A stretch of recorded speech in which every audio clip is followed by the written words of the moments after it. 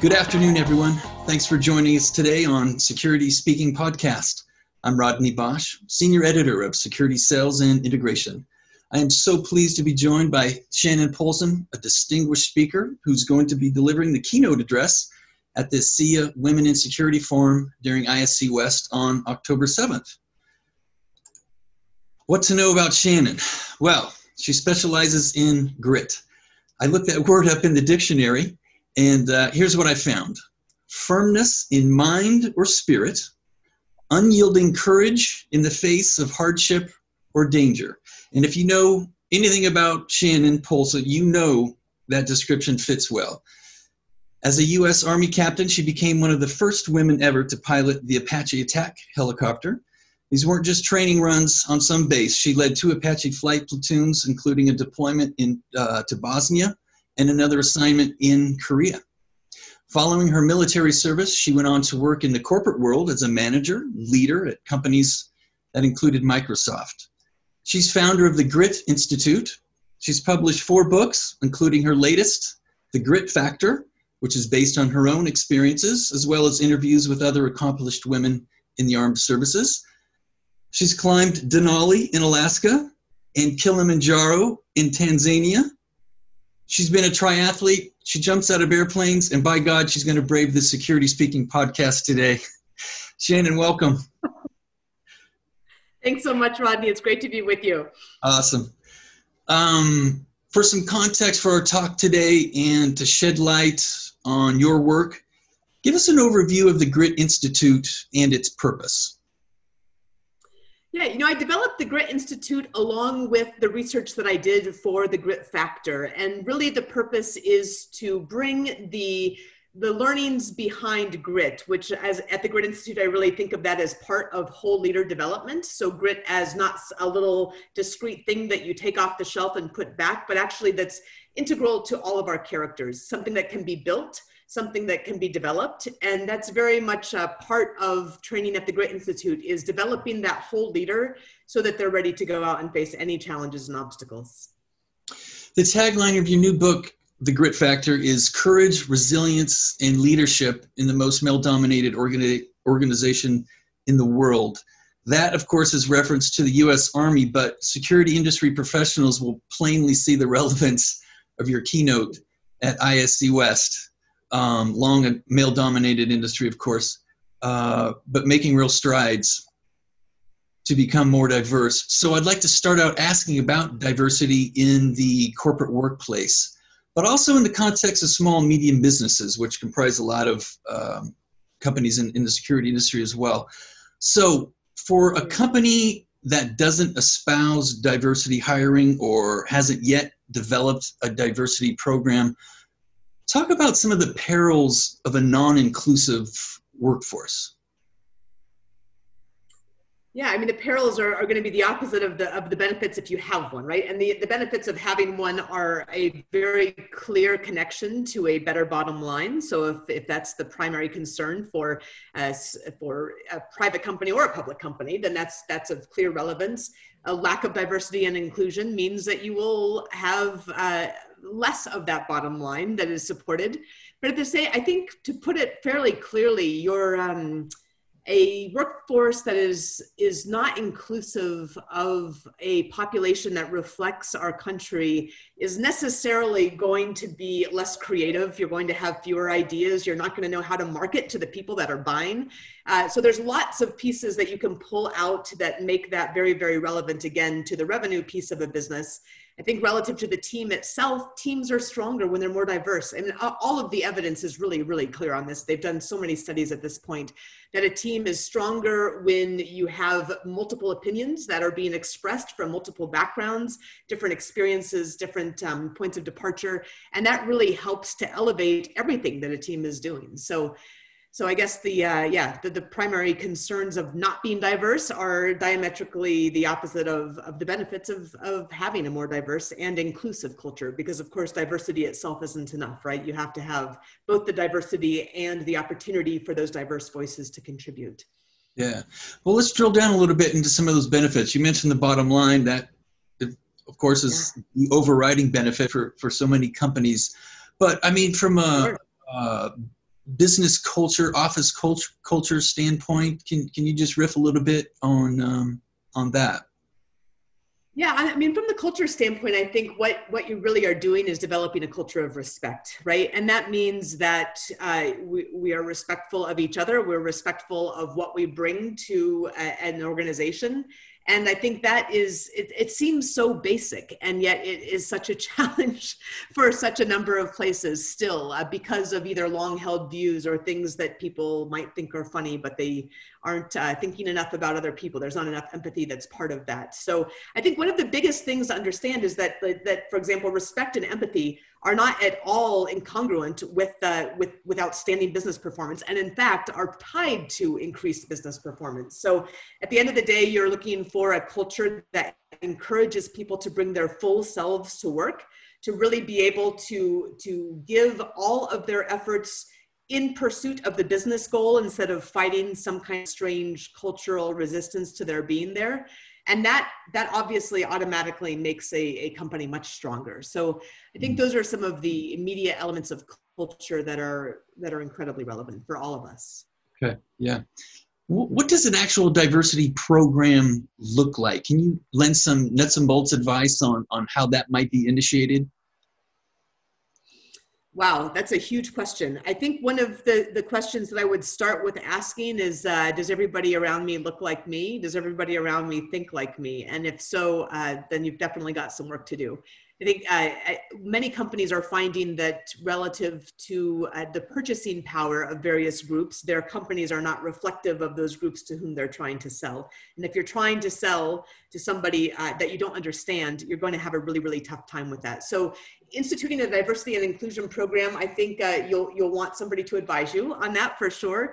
I think you're really going to want to look for people who have differing opinions and differing backgrounds, and I mean, certainly a mix of male and female, certain mixes in ethnicities, and all of that is going to provide a much more textured and complex perspective on both your business and any marketing that you're doing in your business as well. So I'm not answering your question directly because it's a huge question, and but I'd love to work with any of the companies here that have any questions on that I can help them work through. But I'd start with saying, hey, how do we make this a place that represents the people to whom we're trying to sell? Absolutely, absolutely. So let's steer back to this concept of grit. Sure. How does one develop grit? Reading your book would be a good start, I presume.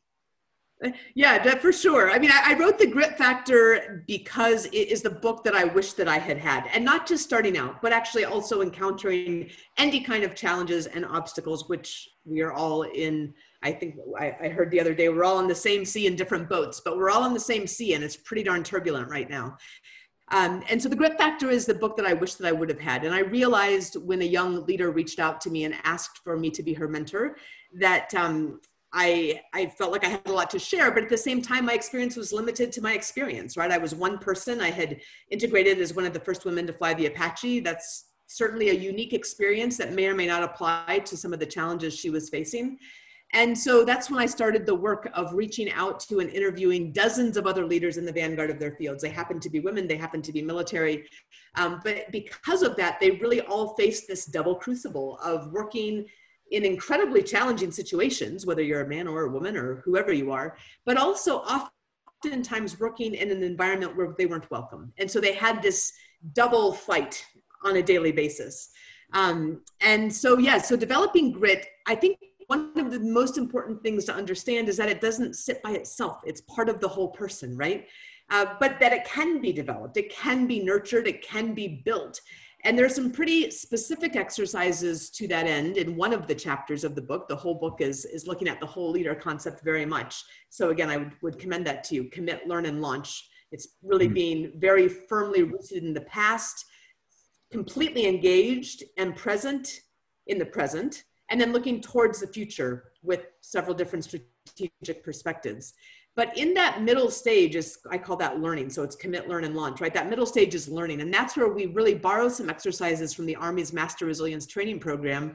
And they're relatively simple, but they're quite profound. And they're scientifically proven that they build up our resilience. They build up our grit. And those come from the University of Pennsylvania's positive psychology program. So it's not just a military thing. It's something that's been in the works for decades. And it is something that works for every single one of us. Excellent. So grit in leadership, that's a tightly woven thing.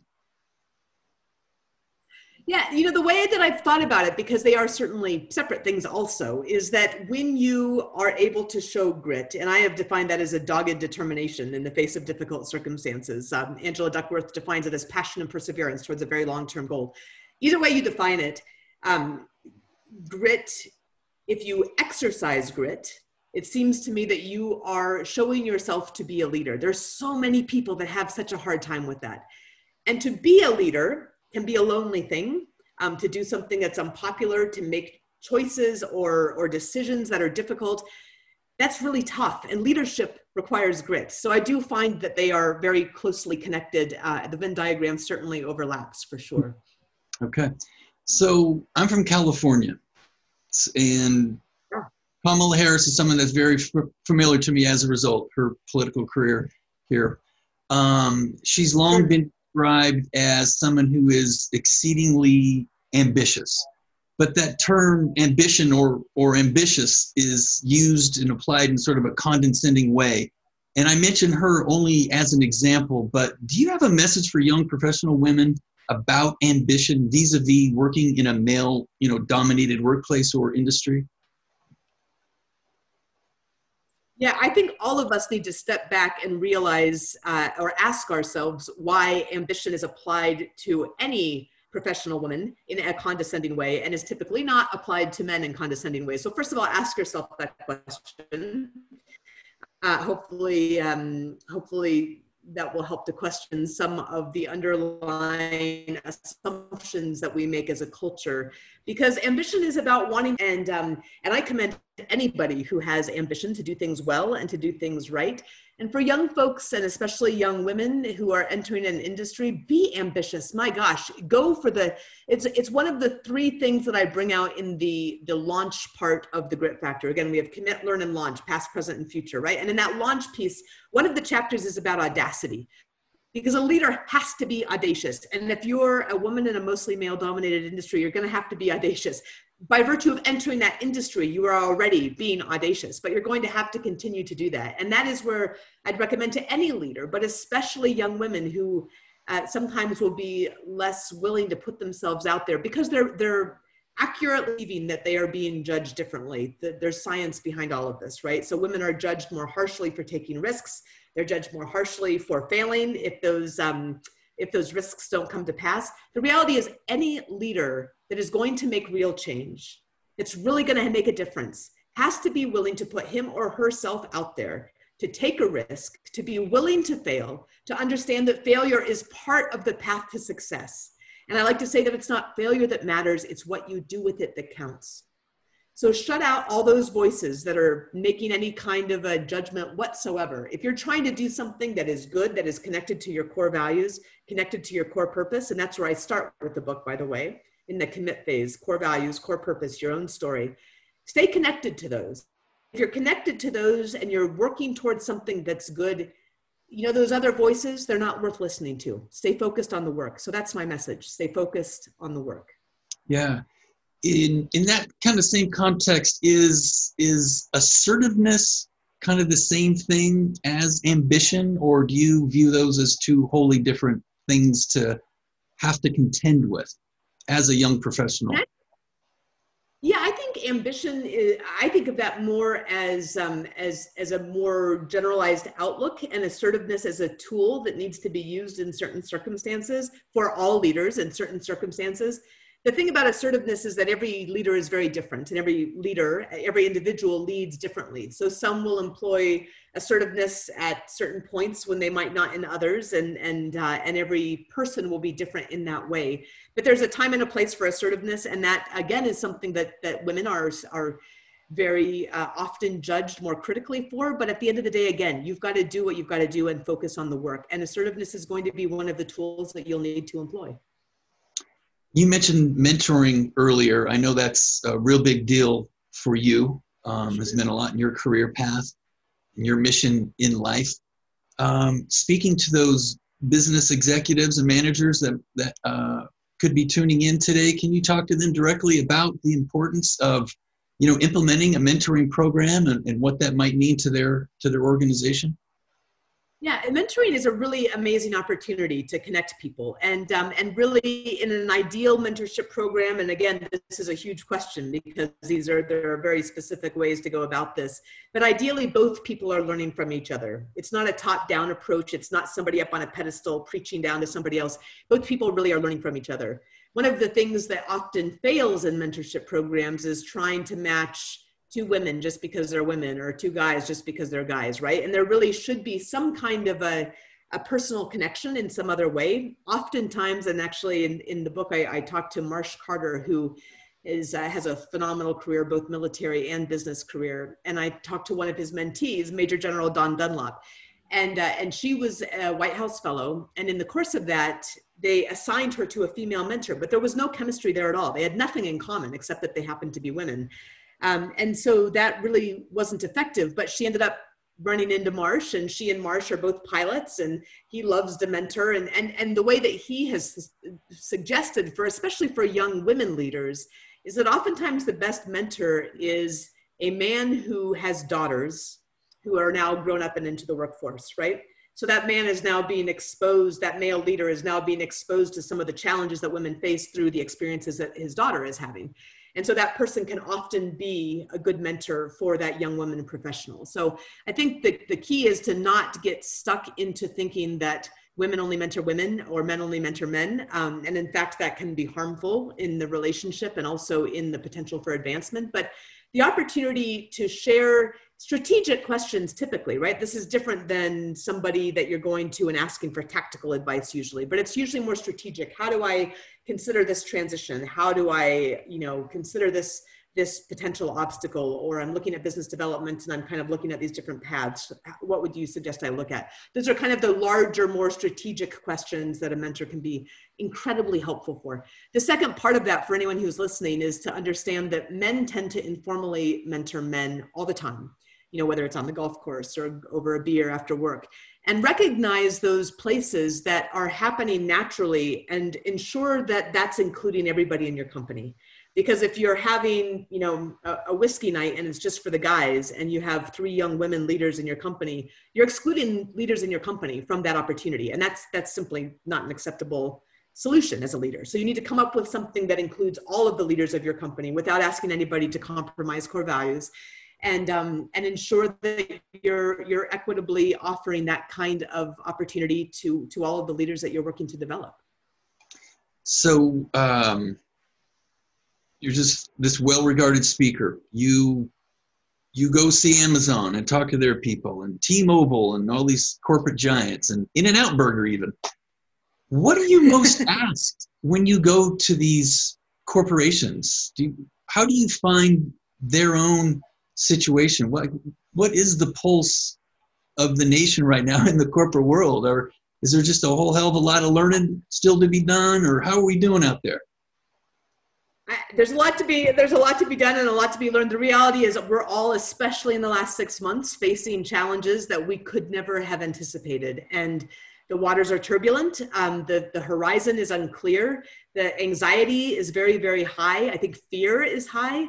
And people have been very honest and raw with some of that. I think they've needed the space to be able to share that. But I would say the questions that I get asked most often, one of them is, can you build grit? And the answer is yes, you can. Whether you're talking about your kids, which people also ask me about, or whether you're talking about your employees or yourself. And they're very specific exercises, again, in the grit factor that will help to address that. We won't go through them today necessarily, but you can build grit. In a nutshell, doing hard things helps you do hard things, but there's other things as well. There's other things that will seem very simple, but actually will help you to build grit. And so we discuss that in almost every conference that I ever speak at. That comes up as a question. I am often asked, how can I build grit in my kids? And the answer, honestly, is the same. I mean, honestly, it's the same. And I use some of those same practices with my own kids that you're going to read about in the grit factor that I recommend to you and to your employees. I mean, it's a human nature sort of a thing. The other part of that is right now is what do we do when the horizon is unclear? That's what I'm hearing right now. How do you exercise? I mean, grit sounds oh, wow, that's kind of hardcore and I'm pretty tired right now, or my team is really tired, or we've just done a round of layoffs. Like, how do we get through this time right now when we can't see the future? And Angela Duckworth says passion and perseverance towards very long-term goals. We don't know what those very long-term goals are right now because the horizon is so unclear. And what I say to that are a couple of things. I always harken back to the anecdote of Admiral Dale, who was a prisoner of war in the Hanoi Hilton in Vietnam for 7.5 years. And one of the things that he says that I think is absolutely critical is you can never lose faith in the ultimate success, in the ultimate end state, but you have to remain grounded in the realities of today. So what does that mean? I think that means celebrating small successes often right now. So whether that's weekly, I think that's a great idea to celebrate both personal and professional successes weekly right now. Really allow yourself to celebrate those. Don't put goals on the calendar that you have no control over. And right now there's a lot more than we're all comfortable with not having control over. But maybe look out 3 or 4 years and say, hey, you know, in 3 or 4 years, my family or my group of friends, we're going to take a vacation and this is where we're going to go, and start to build some excitement around that, do some reading about it, start to look forward to something on the horizon. So having something to look forward to realistically on the horizon, which is not, by the way, in 6 months, right? Realistically, look out 3 years. Say, what am I going to do in 3 years? What would be the thing that I've always wanted to do? And in the meantime, how can I celebrate these small successes? And then the last thing I've been leaving the last few podcasts with this because I just hear again and again how tired people are and how worn out they are. And the thing I would say is you've got to take care of yourself, right? You've got to make sure that those ways that you're taking care of yourself are not harmful. So I will speak for myself that I had a lot too much wine early on in the pandemic. And that's not actually really taking care of yourself, right? I mean, taking care of yourself is drinking your water, it's getting your exercise, it's making sure you're sleeping and spending time with people that you love. And if you're living alone, then that means doing this, you know, spending time over Zoom with people that you love. But cultivating those parts that are healthy for your body, your mind, and your spirit are really, really important right now to get through this time. And we'll all come out of it. There's no question, but we've got to take baby steps and focus on what matters most right now. We will end it on a sunny note. I want to invite everybody to definitely check out Shannon Polson's keynote during ISC West at the Sea of Women in Security Forum.